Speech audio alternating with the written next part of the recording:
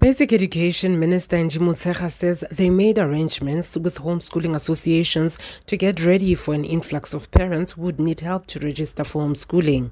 But this has not been the case. She says parents have chosen to keep their children in the system despite the criticism against the opening of schools. I'm surprised that they don't. I'm quite surprised because the levels of anxiety which were expressed would have given you the sense that parents are going to do homeschooling. We even had to go to speak to the homeschooling association to say they must jack up their capacity, they must expect inflows. That's why we're saying we will, even if you don't do homeschooling, Gauteng what is doing, they'll have rotation. So you can come after 4 weeks, 2 weeks to come and collect your child's work. But some parents are finding it difficult to immediately change their work and home setup to accommodate homeschooling. This parent says with 3 children, homeschooling would be a nightmare for her. She says already with the online education program offered by the school, she has realized that she's not a good teacher. Her temperament does not allow for it and her teaching skills are not up to the required level. The issue of ability and capability of the parents. Do they have the time, the space, or even the means to educate the kids at home? If you are a working parent like me, I am not having that time. I might be working from home. However, I cannot be sitting the entire day and helping the kids to learn. So it does not work from that perspective.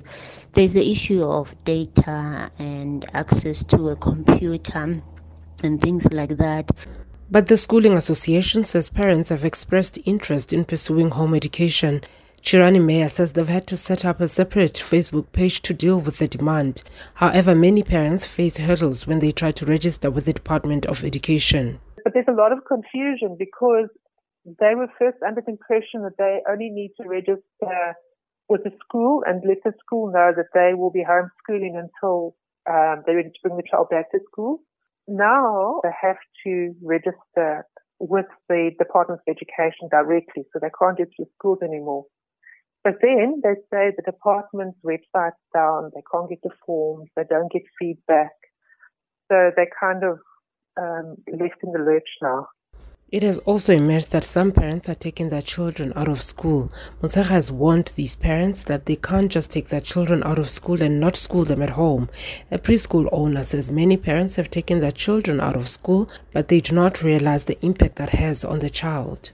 The impact can be quite severe in the long run. So 5 years down the line, I think that's when we're going to see the impact of what the lockdown and COVID-19 has actually had on our children now, especially on our preschoolers. Our preschoolers thrive in a multi-sensory world, so they need to, develop multi-sensory.